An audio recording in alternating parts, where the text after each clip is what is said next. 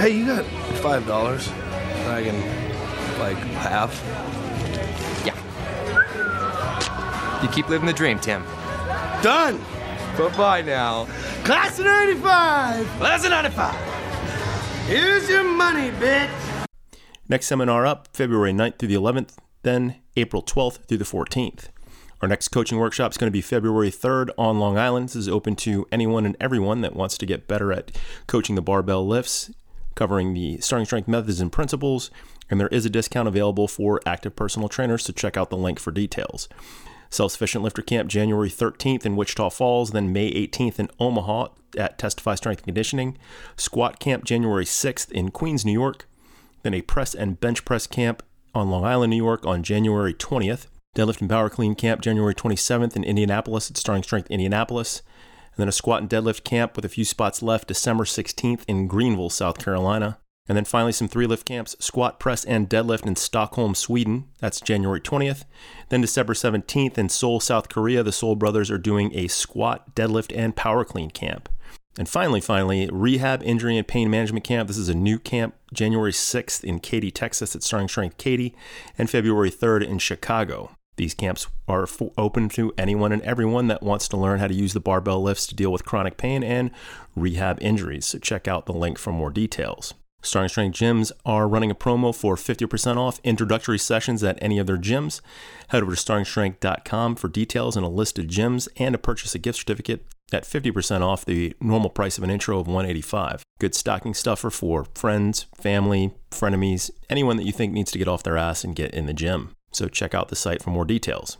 And as usual, for more information on anything that I've talked about, head over to StartingStrength.com and check out the right-hand side of the homepage. From the Asgard Company Studios in beautiful Wichita Falls, Texas, from the finest mind in the modern fitness industry, the one true voice in the strength and conditioning profession, the most important podcast on the internet. Ladies and gentlemen, Starting Strength Radio.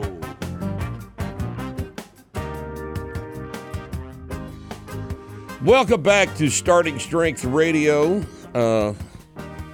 We have as our guest today on the podcast our friend Jim Steele. Jim has been writing interesting stories for the website for quite some time, and he's rapidly become probably our most popular guest author on the website. No kidding. Yep. No, that's no shit. And Jim, do you remember John McCallum that used to write for Strength and Health? Of course. Well, you kind of, are headed in that direction with your stuff that you're handing us. John McCallum, for those of you that don't know this, was apparently a lifter out in Washington State. Yeah. And Starr told me that no one had ever met him, that he just mailed. I wonder if it's a pen. It may be. I don't know. But he would send that stuff in a manila envelope, and they would get it, and they just ran it, and then they just sent him a check, but nobody knew the guy. And they just published him on the strength of the stuff he sent in. It was some good stuff too. I mean, it's been reprinted. Yeah, it was really good. It was reprinted in a couple of books, and if you guys haven't read that, I would highly recommend that what did he call that? Keys to Progress. Keys to Progress. Keys to Progress. So when I went to visit Starr, in his apartment. Yeah. Last couple of years when he was, was a hermit basically, but he was a self-professed hermit. Yes. He told me I said, what's your writing style, coach? And he said, I just copy John McCallum. That's what he told me. And if you noticed, he does he kind of did, quotes. Yeah, it was the same kind of style. I love that style because you can really say, feel, right, and quote it to somebody else. Right, right. Yeah. But he, I guess now that I think about it, he did head in that McCallum kind of direction with his prose. Starr was good. McCallum was a big proponent of just common sense training, just like we are, and It's hard to fault the guy. Those were some very interesting stories, and he taught a lot of lessons with these little stories where he, as the coach, was interacting with the kids in the gym and stuff. They're highly useful. If you guys haven't read John McCallum, The Keys to Progress, I would suggest that you buy a copy and read it because you'll have fun with it. Yeah, it's amazing. Yeah, and he had that Get Big drink in there. Yeah, like 10 eggs, raw eggs, and peanut butter and all kind of ice cream and all kind of unappetizing shit. I can't imagine peanut butter in anything except a spoon. I just hate the idea of it in. I don't like the flavor of it except by itself. But I know I'm real weird like that. So, a little. Yeah. I don't like peanut butter cookies. I just don't like. They're a little thick, but peanut butter and jelly on some white bread. Yeah, well, that's okay. No? Well, that's not the same thing as in a protein drink, though. My God. No, that's true. Yeah, that's true. It's just kind of odd flavor. They make a peanut butter flavored cheap whiskey now. I saw that the other day. Somebody should have told them not to do that. Because that's so you're not going to add the peanut butter whiskey to the wall of whiskey that you got. No. I will not. No, that won't be happening at all. So, Jim, you've been training as probably as long as I have, which is 48 years. Yeah, 1979 I started, and I'm 56. So I started in about 70. No, I started in about 76. I started in 1976. Yeah. Training, but I've had a job in this business for 48 years. So I've had quite a little bit of experience, and you've been working in this field for quite some time, too. And between you and me, everybody else needs to shut the fuck up, And but they won't. They won't do it. That's functional training bullshit. Oh, I can't stand all this nonsense, Yeah. People people aren't entitled to an opinion. My 11-year-old son is a baseball player, and they have all these academies, and everybody's got each academy has a different gimmick. Whether it's this guy's a band expert, this guy's all this crap. It's just a bunch of crap. But you got parents that believe in that kind of stuff. Well, they don't know any better. Just like when they don't know any better, and then I wrote this in an article the other day. I don't think I've sent it to you yet. It's just the way the training that we espouse, the philosophy is hard. Yes. And people don't want to work hard. It's really freaking hard. They would rather substitute complexity for hard. Shit that's complicated because God, it must be technical and shit. But at no point do you ever have to finish a PR set of 5. That's hard. No. And they'd rather just, do 20 reps of some kind of dance move in the floor with a 15-pound dumbbell. And you can't watch pro football players play and be a developmental athlete. You know what I mean? You're not going to be a high school athlete. Not going to even be a college athlete and watch. Well, we all were talking about Patrick Mahomes training, and he didn't. He squatted a little bit, I think, but the rest of the stuff he does at practice. It's it's like whatever an NFL player does is irrelevant. It's completely, right, you gotta throw it absolutely irrelevant. It doesn't matter what any of those guys do. They're genetic freaks, and that's why they were hired. And what a genetic freak does is not indicative of what you, a non-genetic freak, ought to do, because it's two different physical situations. If you've got a 38-inch vertical, you're already stronger than everybody else without doing anything. Because you change direction fast, you do everything because you're real good at getting muscle fibers to contract, and nobody else is. And as a result of that, you're also not entitled to an opinion about how to get the way you are.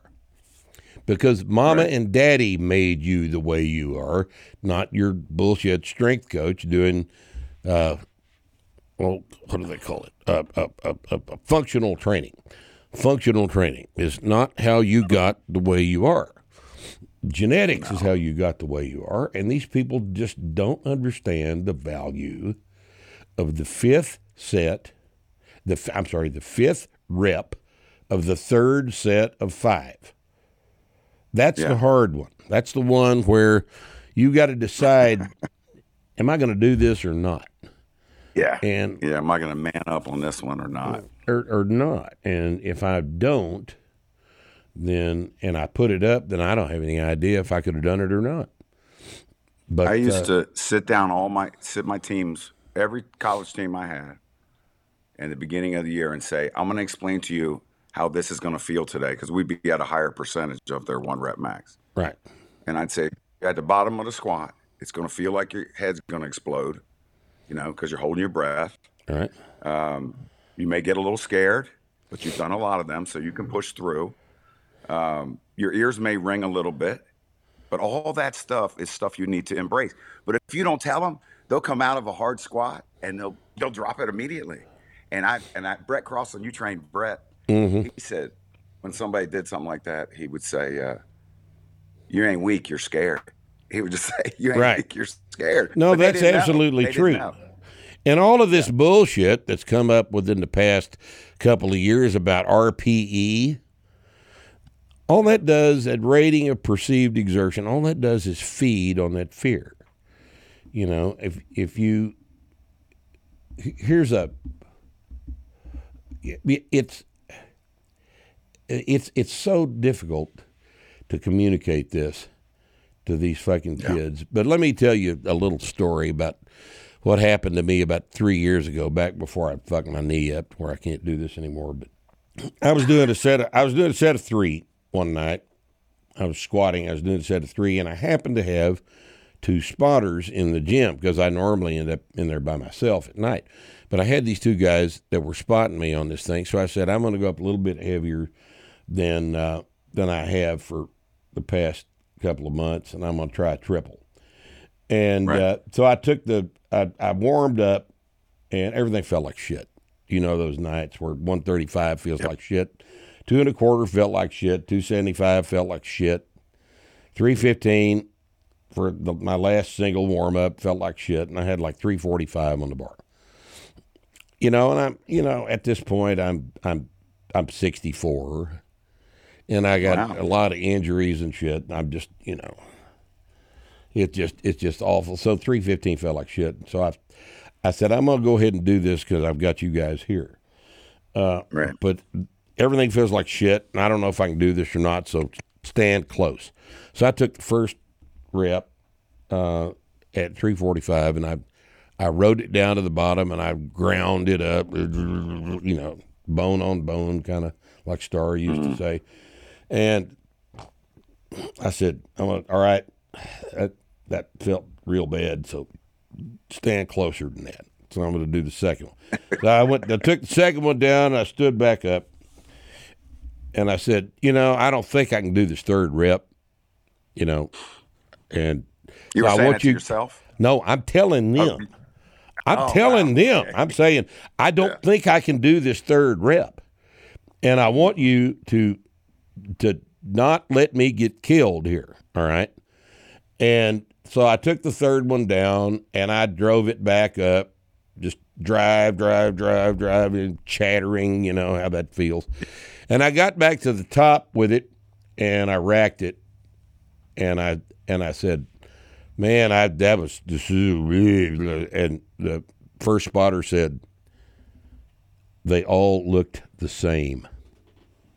Wow. Isn't that They all looked the same. I said, what do you mean by that? Third rep he said it looked exactly the same as the first rep. It moved, the bar speed was the same on all 3 of them. And I looked at the other guy, and he said, yep, they were all 3 the same. All right, now I've been training at that point for, 45 years. Right. And I can't tell. That's right. I can't tell about perceived exertion. I can't rate perceived exertion. And yet these clowns are selling template workouts to novices who are supposed to be able to rate their perceived exertion. You don't know what's hard. They don't have the slightest idea, and you never do. Because your subjective perception of what you have done is never accurate. It can't be accurate. You can't make it accurate, and more time won't help. When I've been training for 60 years, I still won't be able to tell. Yeah, but you can tell on another person. I can watch somebody else. You got another one. You got. Yeah, I can watch somebody else, but if you're selling somebody a template program where you're supposed to rate your own perceived exertion, you can't do it. Yeah, I mean, it's just a business model. That's not training. It's business. That's not training. So I don't think I've ever really. Is that like a popular thing now? Oh yeah. It's real popular among online coaches. Okay. Online coaches all want to use RPE. If you ever see that acronym, that's what it means: the rating of perceived exertion, which you are supposed to assign to your own training, your own reps. Furthermore, you're supposed to assign that based on your warm-ups to judge what work sets you're going to do tonight. Now that is license to be a pussy. Yeah. That's all it is. This is your excuse I don't feel to right be a tonight. pussy and still pay me $200 a month, right? That's what it's for. Tonight, that's what's going on now. That's what's going on now. And I don't know how much more experience with it I could have, that would make it different. You don't have enough. A couple more years, you'll be all right. Couple more years, I should have this down, right? Yeah. Yeah. So when did you start training, Jim? Let's say I was in 7th grade, 1979, and that was on a universal machine. We had a phys ed class, and I was a pretty big kid, a stocky kid. And there was a kid who was smaller than me, Davril Nash. I'll never forget him. And his bench was like 40 pounds more than me on the universal. And I was bigger than him, a lot bigger than him. And it pissed me off so bad that I started reading about it and started training. And he actually took me home with him. And I lifted at the YMCA, and there was a bunch of older guys there, and they helped me with stuff. They only benched and did curls, though. Yeah, right. But they helped me. They held me with the bench and they all had these huge chests, huge biceps, and them tiny little legs. But that's the way they did it. That's the way it was at the time. I remember it clearly. How much do you bench? How much do you bench? How much do you curl? Yeah. So I just got into it, and I started, bought all the magazines. Oh yeah, that's when we learned. That's how we learned about all of this stuff. You and I looked at exactly the same magazines.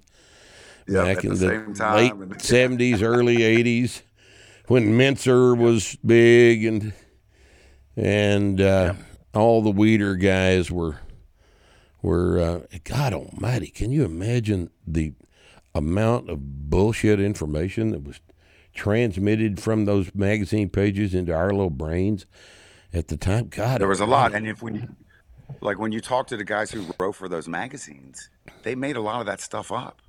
Oh yeah, they were just saying, they weren't really interviewing anybody. They were making that stuff up. They were just turning in articles. They had to have something. They had a deadline. Had to meet a deadline. I need 800 words tomorrow at 6:00. So they would write 800 words. Yeah, I think at least Menser was smart enough to write for himself. So I started doing that like 8th grade. But see, my dad was not real big on me lifting. It was still. He grew up in the 30s,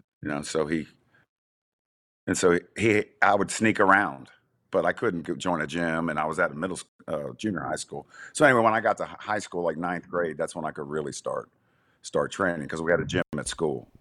And so for football, I trained, but I was always into football like crazy. And in the off season, I'd do some bodybuilding stuff along with my football training. And we had such shitty coaches that it got me even more interested in it.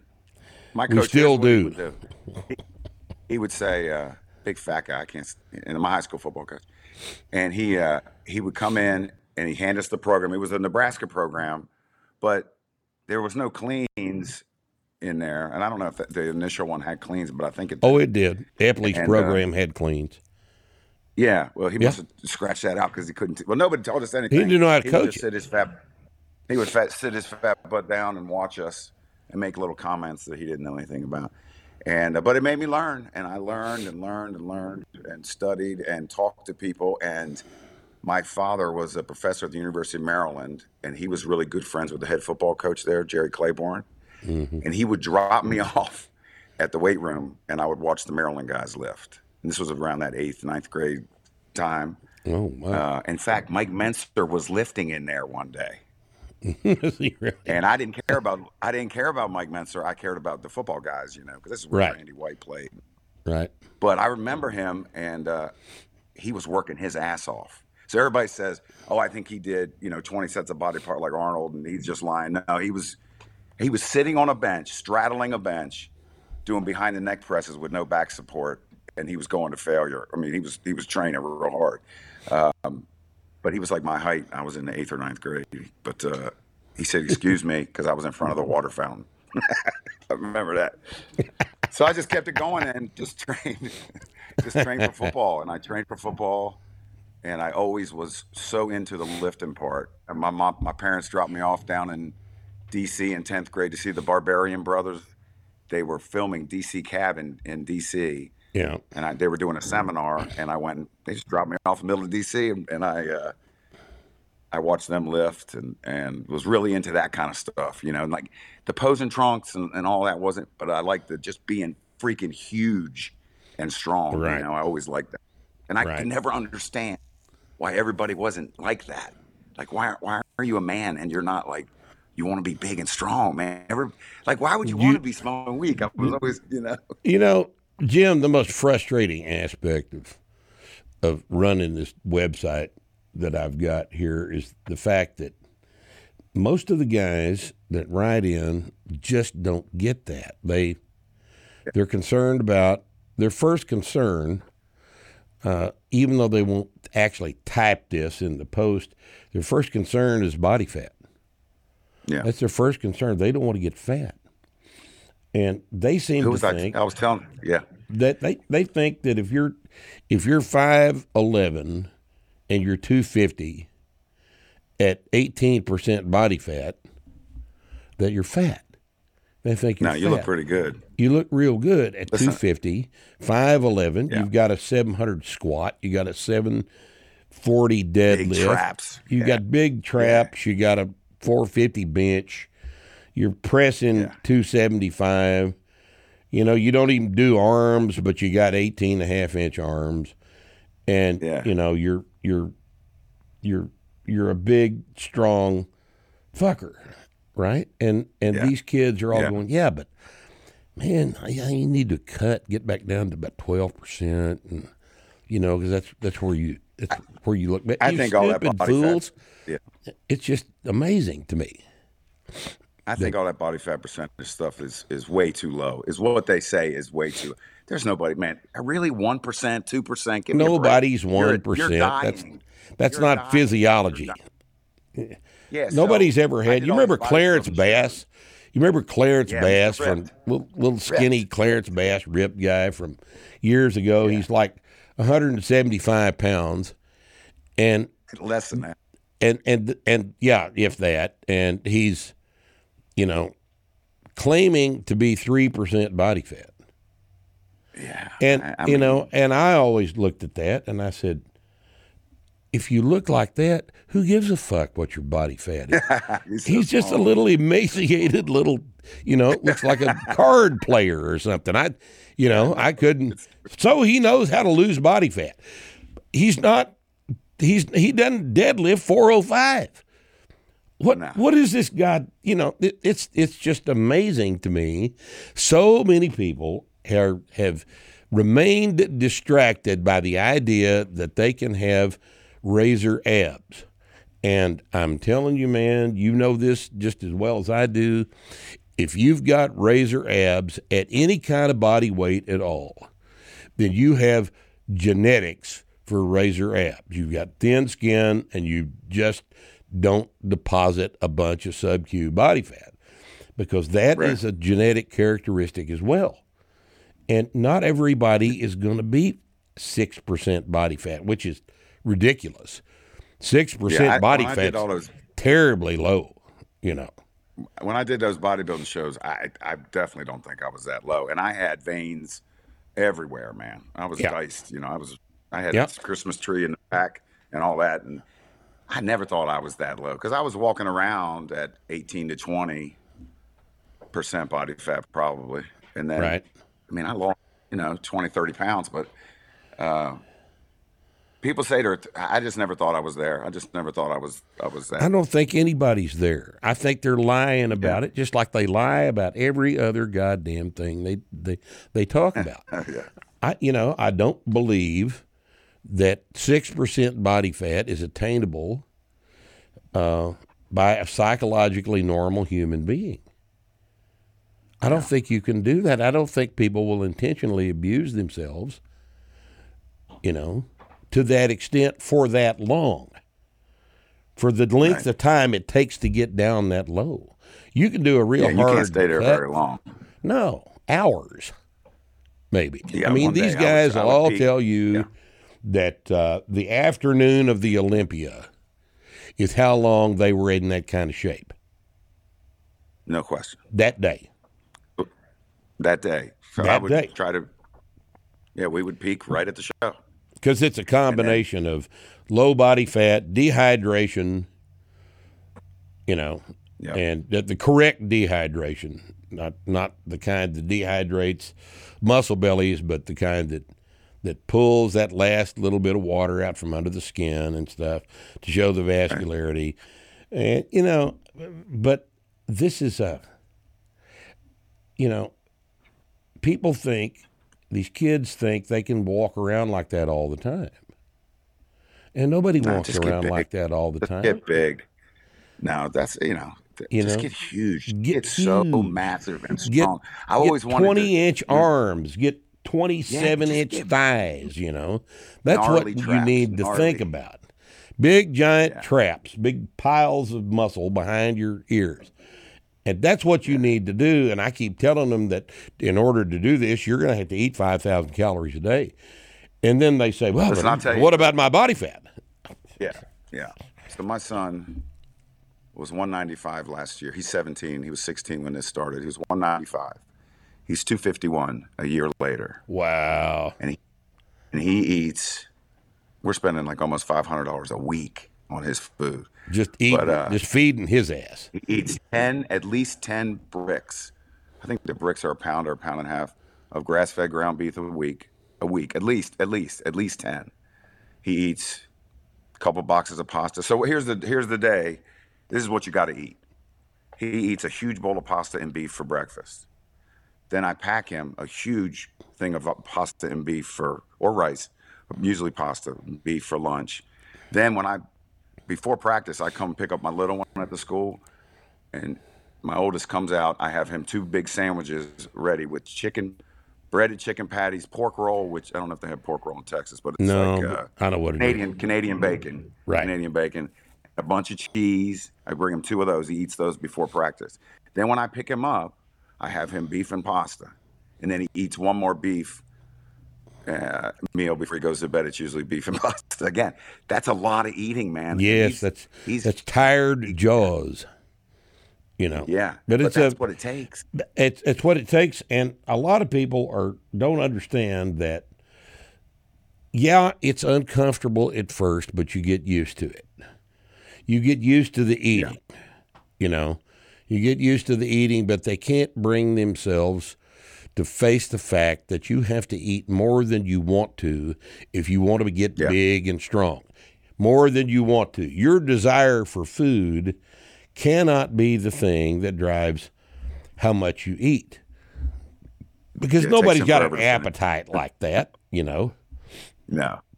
Nobody's got an appetite like that. You just have to, this is a math problem. How many calories and how many grams of protein do I need to eat per day. And then at night, when you get there and you're still short 1,000 calories and 100 grams of protein, well, I'm sorry you fucked up. You didn't eat that before now, so you got to eat it now. But this is what's required. This is just a math problem. And the way you feel about it is irrelevant. But teaching them this, first off, you have to get them past the idea that abs are what they're training for. Yeah, because you got those abs. If you wanted down the road to do like I did, stop powerlifting, and I never trained abs in my life, and I had abs. Right. Because I was doing those deadlifts and squats all the freaking time. Right. Deadlifts, Abs don't my come abs from were sit-ups. sore. Yes. Abs don't come from No. sit-ups, boys and girls. Abs come from squats and presses and deadlifts and things that hold your spine stable. That's where abs come from. They don't come from sit-ups. You can do sit-ups all day long and not develop any abs, but you get your deadlift up to 700 with a flat back, your abs have worked. And they just can't wrap their head around this. No, it's true. And so you can always go back because they're going to be there. But to develop the hugeness that you need to be on stage as a bodybuilder, you got to gain some weight, man. You cannot all these guys, and so I know who some of these guys are on YouTube now because of my kids, but they're like, look at this, and I wrote this in an article, look at this guy, and I'm like, he's 147 pounds. You know what I mean? That's what they used to say. Now my kids say it a little differently, but I'm like, but look how ripped I'm like, man, come on. Dude, people in Ethiopia are ripped. Ripped to shreds. Ripped to shreds. And their backs are all rounded with 225 on the deadlift. And I'm like, dude, come on, man.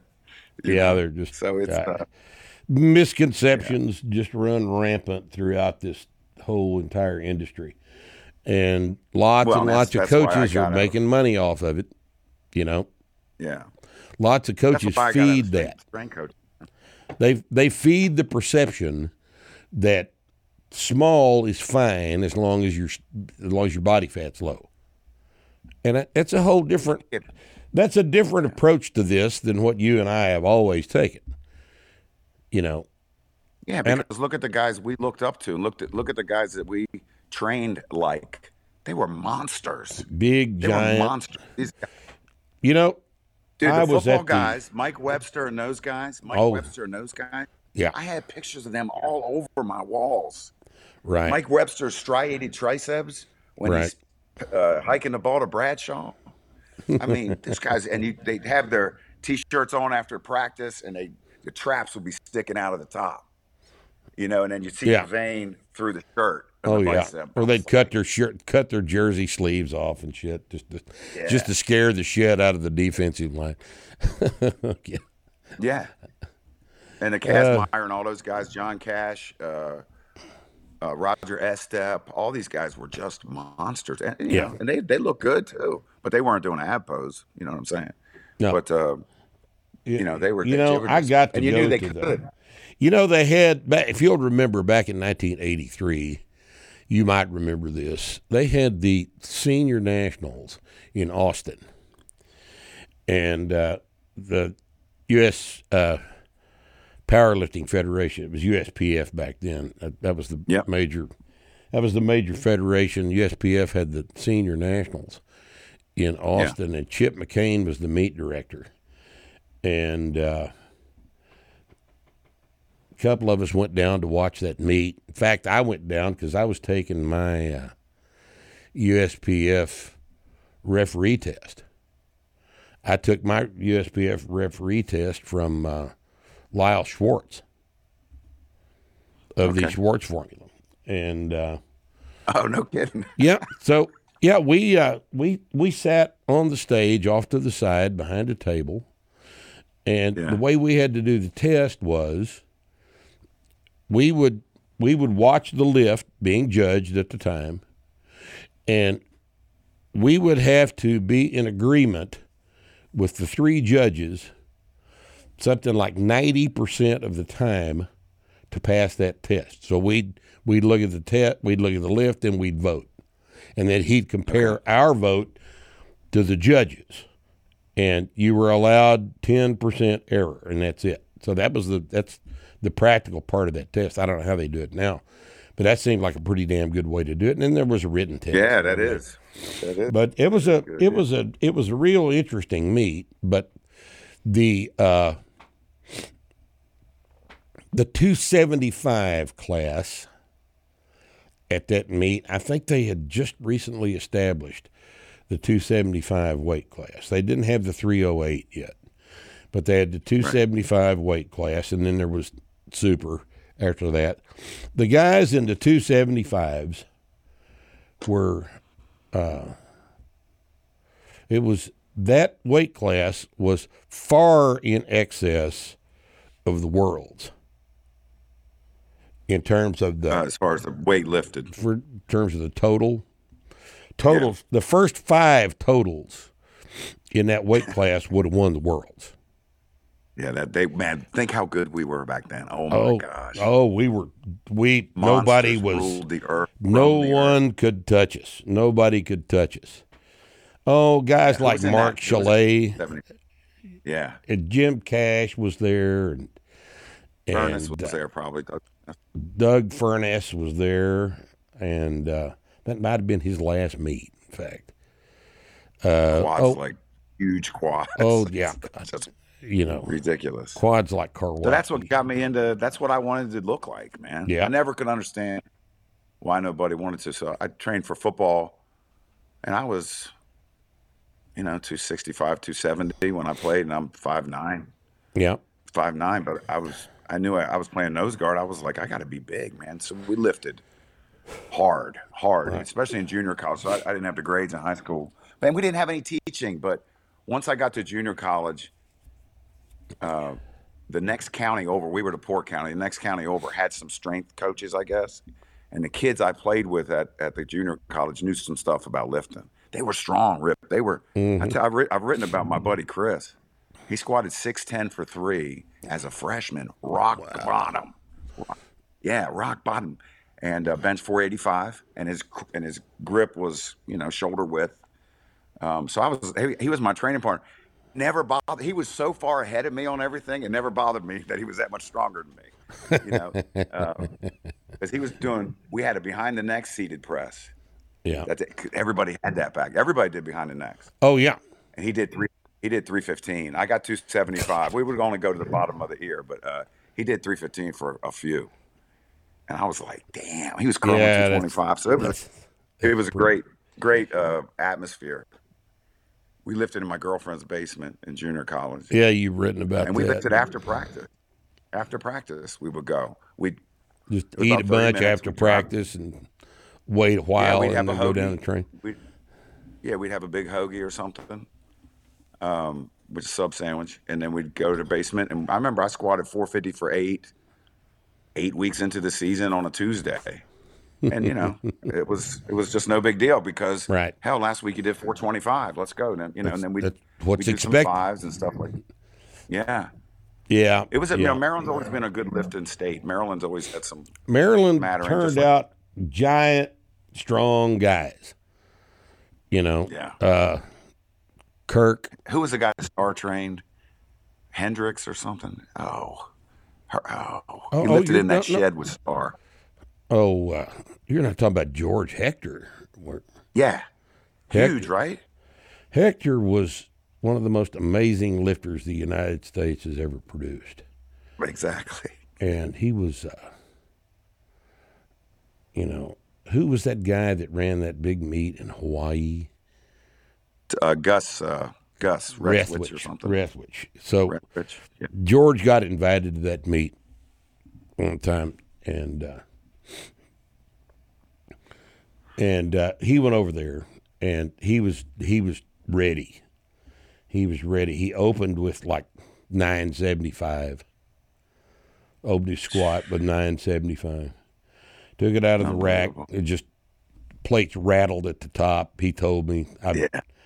Never felt that strong. So he called for 1,008 for a second attempt. Wow. And he was coming up with 1,008, and he felt his hamstring. Oh, yeah. And he got forward with it and had to rack it. And but he said, he told me I was coming up with it so fast, I got off balance. It came forward, didn't it? It came forward a little bit. Yeah. Forward. He wasn't expecting it. He wasn't expecting it to come up that fast, and he got forward with it because it was off balance because he was moving it so fast. And and if it was lighter, he probably could have made that adjustment. 1,008. Oh my God! You can't make an adjustment. And he was at the time he was 365. George is 5'10". Oh, he was huge. But and then next year he dropped down to 242 and put 5 pounds on his deadlift. No kidding. Yeah, well, you can see how that might improve. That's the last mechanics, thing you lose. It's the last thing you lose when you lose weight is the deadlift.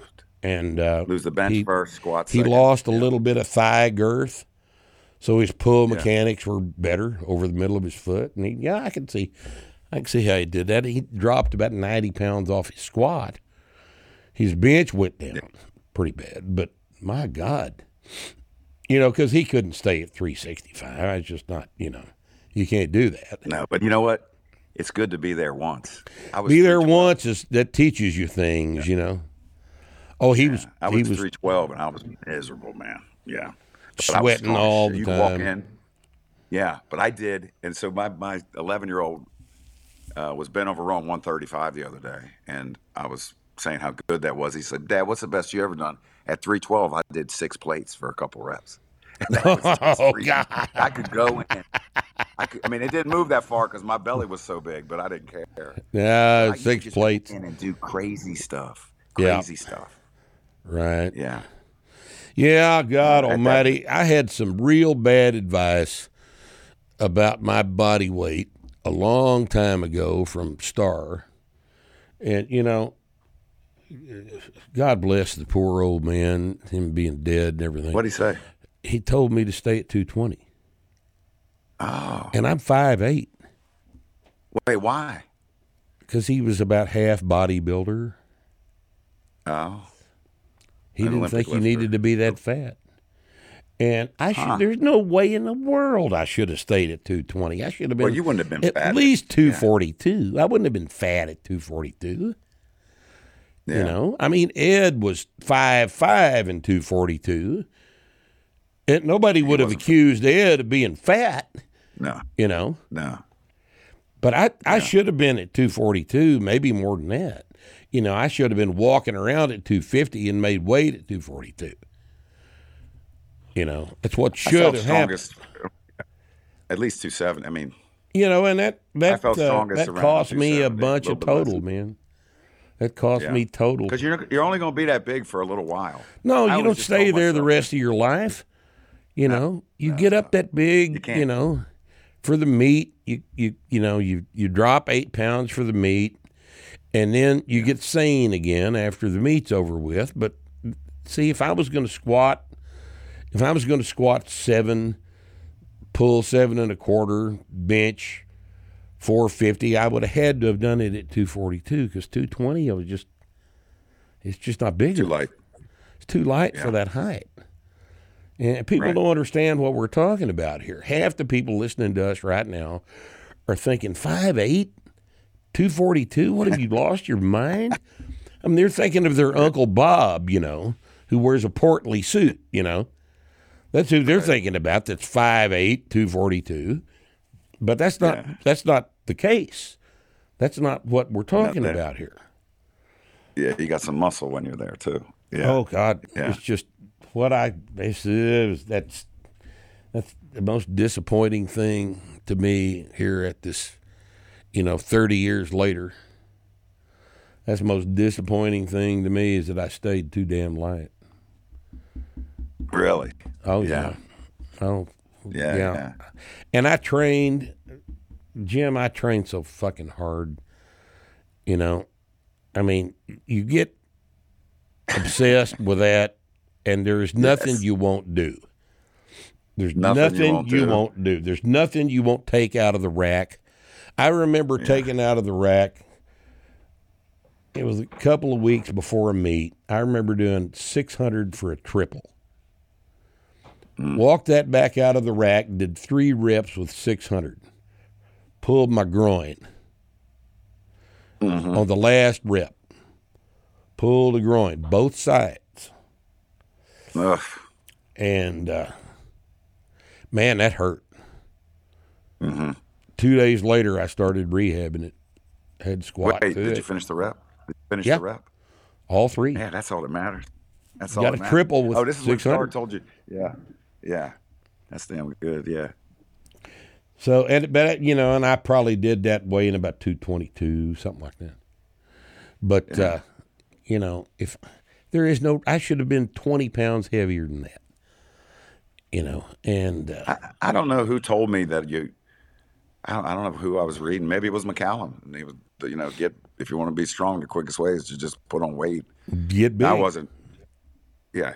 I was better at around 270, Oh, I'm sure. That 312 was rough. My blood pressure was That's but pretty excessive. I didn't I'm care sure. at all. No. care at all. No, you're going to come down from that anyway. And besides, the total's more important than your blood pressure. Didn't care at all. Didn't care No. one thing. I wanted the South Carolina squat record. That's what I wanted, and it didn't matter. Ended up missing it and then coming back and squatting more later. But it was I didn't care about anything else. I mean, I was coaching at the Right. time and all that stuff, so I had to do that. But sometimes I'd be out of practice going, I hope this ends soon. This is taking 5 pounds off my squat, man. I'm gonna have to take a hot bath. I'm gonna have to get a massage. I'm gonna to get my Right. reps. 'Cause Right. ahead of time. That's why you can't go in and go by feel. No. You have and as soon as you're done with that squat workout, you know what you got the next squat workout the next week, and you're obsessed with it. Yeah, you've got and you if- live by your journal. And if somebody wants to go out and do something, or I'm like, well, how far we got to walk? I'm not freaking walking around the mall. I'll sit right here. If you need me, just come get me. But I'm not walking all over the mall. Because you got a deadlift too. I do one thing for recreation, and that's lift weights. And you got a deadlift. And So your got low a back deadlift. has to be fresh. So Right. people ask you to move. I'm not moving. I got a meet in 6 weeks. I'm not helping you move. I'll come give you support. I'll come I'm drink serious. beer It while was, you watch while you move, but I'm not doing it with you. Yeah. Yeah. It People becomes, don't understand. People that have not been in a competitive situation like that just do not understand the motivation of a guy. And we're not on a team. See, we're not on a team. We're not playing for a scholarship. We are in there busting our ass because we have individually entered a meet 10 weeks from today, and we're going to do whatever it takes to PR the total 10 weeks from today, or whatever it takes, because now you've sent your entry form in and you are committed to this deal, and every workout takes on a whole entire new level of meaning to you, and your priorities change. Yeah, I have online clients, and if they ever even mention it, someday, I'm like, find a meet in 6 months, you'll be strong. And then man, their whole everything changes. Everything their changes. Motivation. You just changes. put that thing in the mail. I guess they just do it online now. But the minute you enter the meet, the minute you pay your money, and you say, I'm going to be there, and I'm going to weigh in at 8 o'clock that morning, and the lifting starts at 10, everything's different from that point on. And if you don't, That's if right. you hadn't done it, you don't understand. Every time at a meet, I couldn't wait to be done with it, and start my training and write my training down for the next cycle. Right. You know what I mean? You're Right, like, I'm yeah. going to improve on this, and everybody. Oh, that's couldn't what I wait to would start do. to write it. Hell, I'd get back from the meet with a new total, and that Monday, I'd get the book out, and I would plan 10 weeks of training based on what I had just got through doing. And it's so fun, too. It's not usually possible to make those numbers always work, because I don't know about you, but I was always overtrained. And the reason I was overtrained is because I was 5'8" and 220 instead of 242. Right. That's why I was overtrained. That's all there is to You're it. too small to recover. Too small to recover. from the load I was carrying. But You know, so when I got done training for football, that's when I did some powerlifting, and I have no patience, so I don't like warm ups. I don't. When I was powerlifting, I would just do the exercise. So when I would come in to squat, I would just squat and I would leave.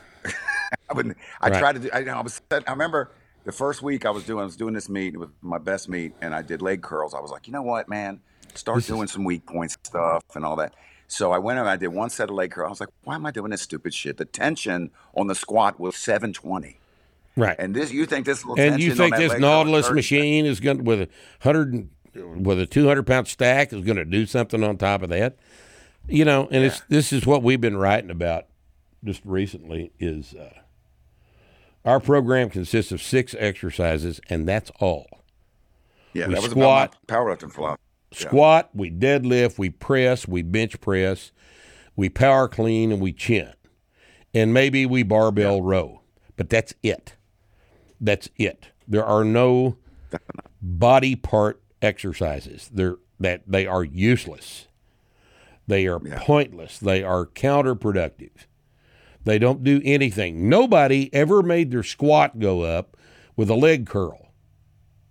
Nobody Nah, but you ever did that. Nobody ever made their squat go up with a leg extension either. Nobody ever did that. Nobody. Yeah.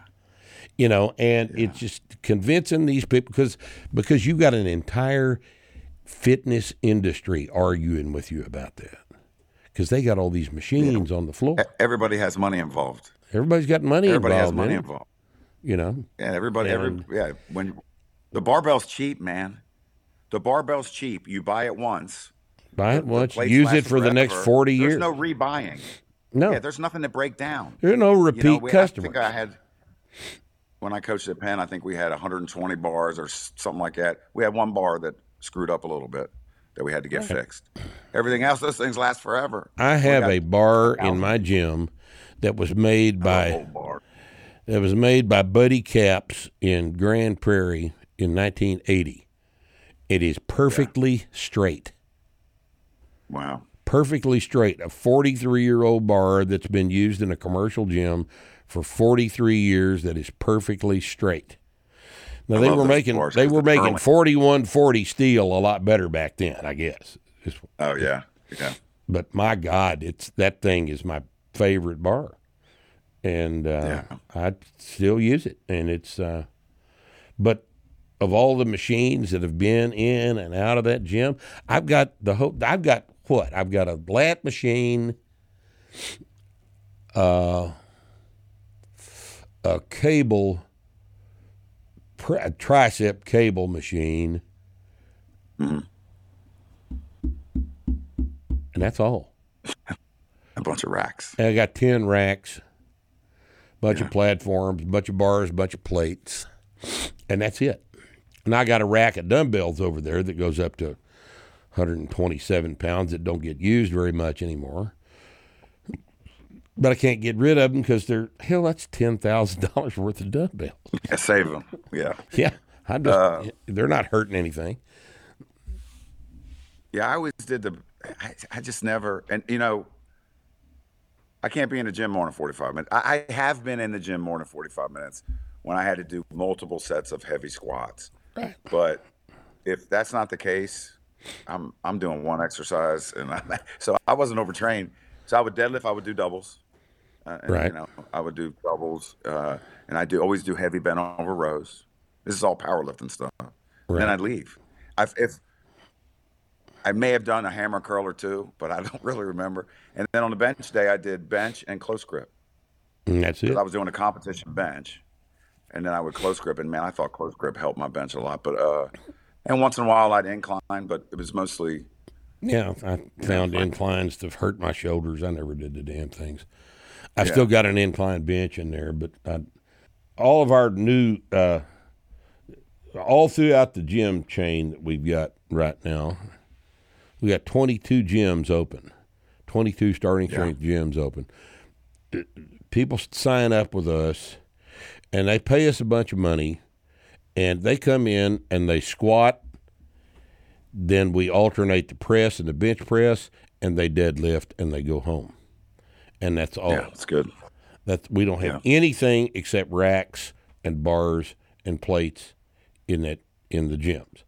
All they do is 3 barbell exercises and they go home. And everybody gets strong.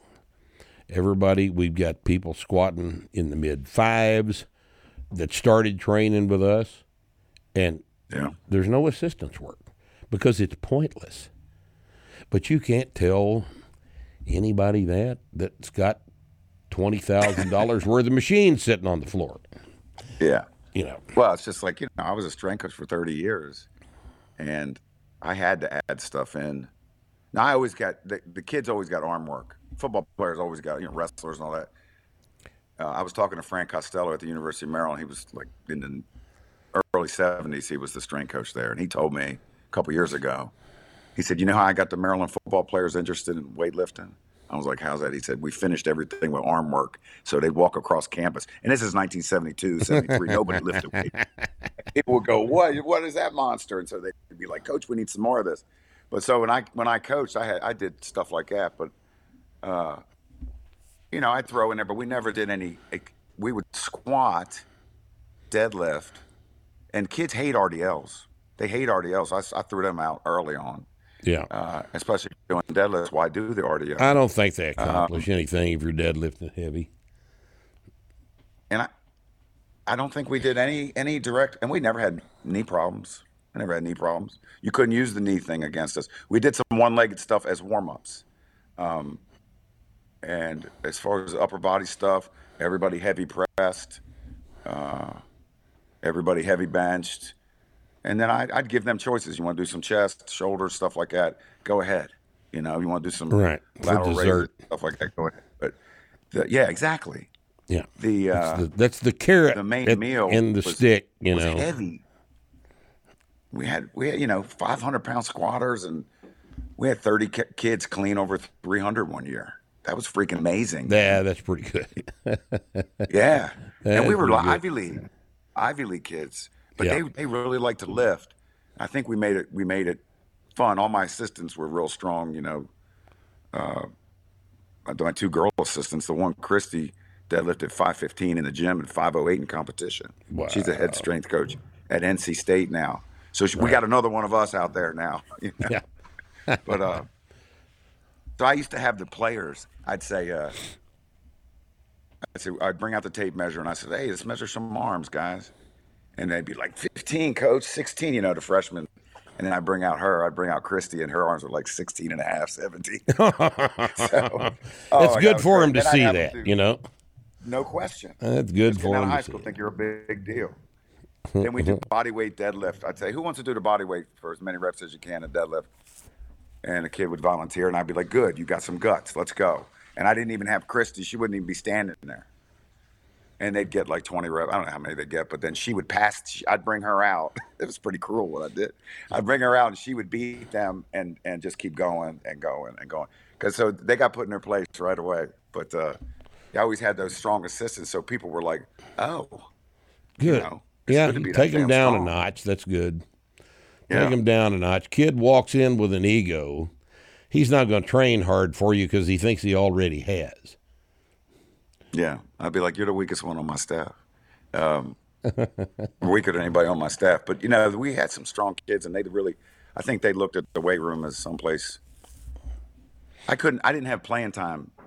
When I was at Gardner-Webb, I coached at a bunch of different places. I was also the defensive line coach and the strength coach. When I was at Penn, I was just the strength coach. So I wasn't holding anything over their heads. You know what I mean? Like a football coach would. So they felt, now we can let loose in here, But anyway, I don't know where I was going with that, but we're talking about heavy lifting and the basics. Yeah. No, that's the basics are all you need. And, really it's a shame that, after you've been training 8 or 9 months and your training has got to get more complicated, you're going to end up dealing with some assistance exercises, and that's probably the wrong approach. Probably the better approach is to go ahead and vary your training as an intermediate lifter would, who is making PRs every week instead of every workout. But leave the assistance exercises alone. They don't make anybody strong. They can't make anybody strong. How is any kind of a machine anything going to improve a 700 deadlift? No, it'll make you better at the machine. It can't. You know, the 700 deadlift makes you better at the machine. It not the other way around. Walk on and do the whole stack. Not the other way around. Well, what have you been doing recently, Jim? You aren't at Penn anymore. And no, I left in January 2019. I'd been coaching since 1989, so it was long enough. You know, I had a couple of decent supervisors, but then they started hiring people that never lifted a weight in their lives. And right. The good thing was nobody ever messed with me about my program.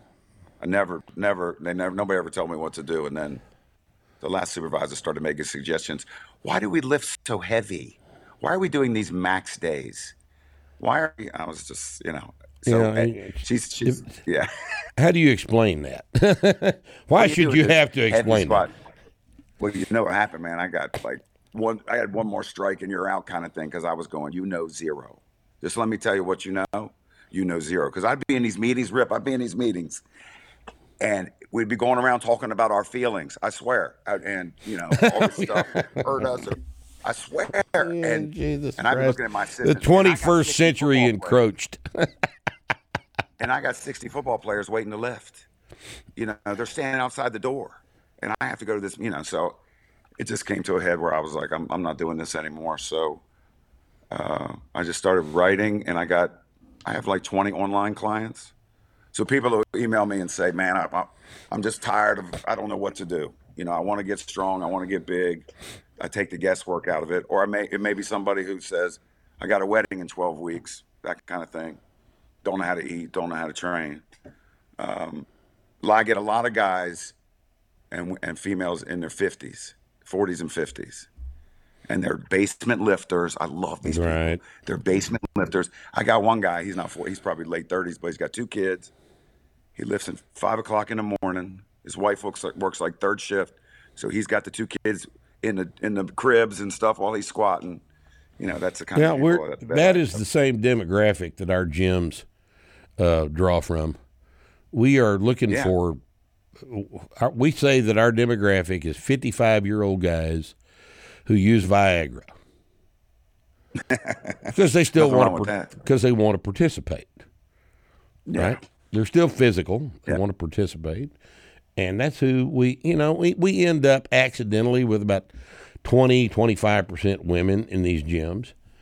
And we've got some strong old girls in there, women that have come in frail and who are a year later of normal bone density and squatting 185, in their 50s.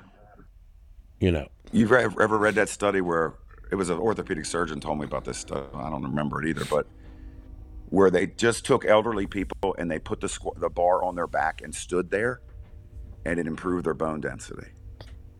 There is a chain of businesses around the country. It's a franchise deal, and it's largely bullshit. But they have machines in their businesses that just load the skeleton statically. And our results happen about 5 times faster than that. Of course. But it is just, they should never be afraid of training. Right. Never be afraid of barbell. It's the answer. Yes, it is. It is the answer. Damn near every question. If you're talking about anything physical, the barbell is probably the answer to it. Yeah. And we've got we're doing pretty well with that group of people. We don't care if we get any athletes in there or not. We don't need athletes in there. The athletes can't pay us. We're in business. We're trying to get paid, and we're looking at athletes' parents. Right. And that's who we want in there. We don't want the kid on the football team. We want his grandmother.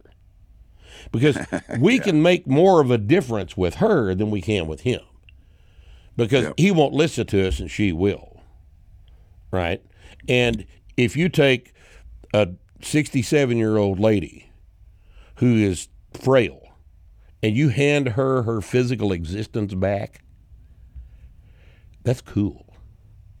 All the difference in the world. You changed her life. Cool. You've done way more for the universe by doing that than you have messing with a 19-year-old athletic freak. He'll be fine. Right. He'll be fine. His grandmother needs some help, and that's why we're here. That's what we're doing. Yeah. And man, and it's simple. Once they learn the skill. Yeah. We just have that's to, what people don't understand. It's such a skill. This is the thing that skill. we have done the best is we have learned how to teach barbell exercises without machines. We've learned how to teach people how to squat, how to press, how to bench press and deadlift. We can teach them quickly and safely, and their balance is immediately improved. Everything about them immediately improves because of the fact that they are standing there with a weight, moving it through space. And the whole entire body responds to that, and it responds quickly. And, had I not made all these mistakes over these years, Me too. I wouldn't know how to do that, but I think we've got a pretty damn good method for teaching all this stuff. Well, And, it's simple to learn. it really is. Once you commit yourself, now you can learn it. Now you just practice the skill of doing it. Yep. Yeah, just over And that's and the over good and over thing again. about the frequent training. Yep. The frequent training lets you learn the skill. Yes. You're not. That's you're why not- we you're not doing insist this- on 3 days a week. Exactly. Yep. Exactly. You just, there's a skill component and a training component, and we work both of them at the same time. Well, Good stuff. things going well with you then, right? You're busy with your online stuff, and When I left coaching, I started the online stuff. I was doing it a little bit when I was coaching, but I'll be honest with you, man. So my kids live 45 minutes. They go to school 45 minutes away from where we live. Right. We're not doing a public school thing. We put them in a private school because good because you're reasons, but, responsible. That's why. Because you're responsible parents. That's why. So basically, man, my whole morning is getting them up, cooking food for them, and then taking them to school and coming back. And then I usually train. I usually either lift outside under my deck. I do deadlifts out there, or I got a power rack here in the basement, and I go to the Attila's also. Right. I usually go to Attila's probably once or twice a week. It's 30 minutes away, so mostly I just deadlift. So, Right. I deadlifted 82 days in a row last year. So, Oh God. oh yeah.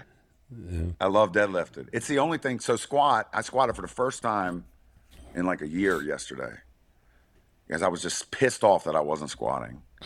And because the problem with the squat is that I have to warm up so freaking much Right. in order to get everything lubed up. But I lay on that Sew Right. Have you seen that? No. It's 2 pieces of plastic that releases your psoas. No. Yeah, I lay on that thing. I for don't like have a any minute, trouble minute with and it. a half. I've hurt my knee When I so get up in bad the morning, about. I'm all bent over. I'm all bent over when I wake up in the morning, and that's because my hips are so tight. But I didn't know that for years. I thought it was my low back, and so I was like, "Oh, my back's all screwed up." Now I lay on this thing, and it releases my psoas or whatever it does. My buddy Phil Wagner thinks it's just that it numbs it, so you Right. can move freely. Yeah, I don't But know what it anyway, is. And then I squatted yesterday, so I was happy. Yeah, I somehow managed to squat.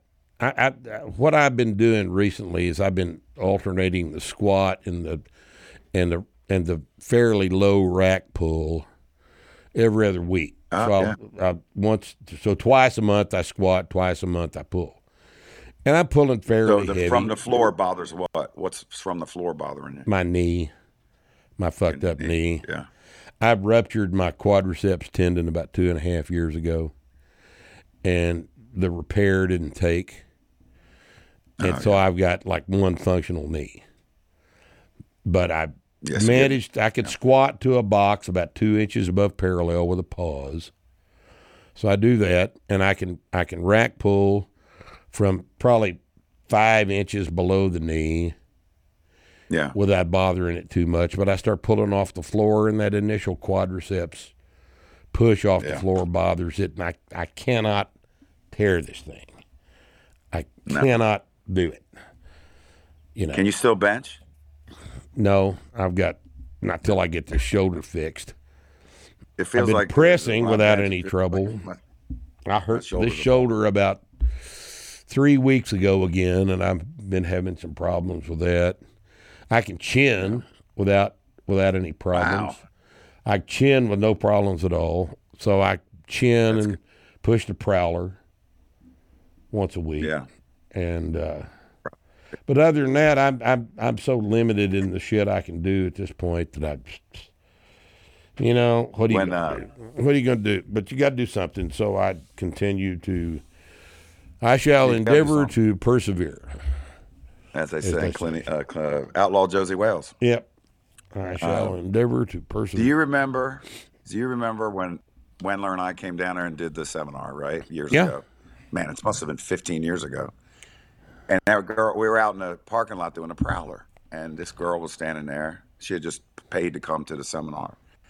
And you were talking about walking with the prowler, and then she got over there and was walking. I was like, man, you need to run with that prowler. What are you doing? You're young and all that. And she was really heavy. She was probably high 200s, something like that. Yeah. She was like, can't you? And I kept saying it, trying to motivate her. You need to run with that thing. Run with that thing. And she finally goes, can't you see I'm fucking fat? Can't you see? Can't you see I can't run? I'm fucking fat, Jim. I haven't run in years. Oh, God. Can't you see I'm fucking fat? Yeah. Oh, man, that was funny. She lost a bunch of weight right after that, but she keeps in touch, and she lost a bunch of weight. Well, that's good. Good for her. Yeah. Yeah. Well, yeah.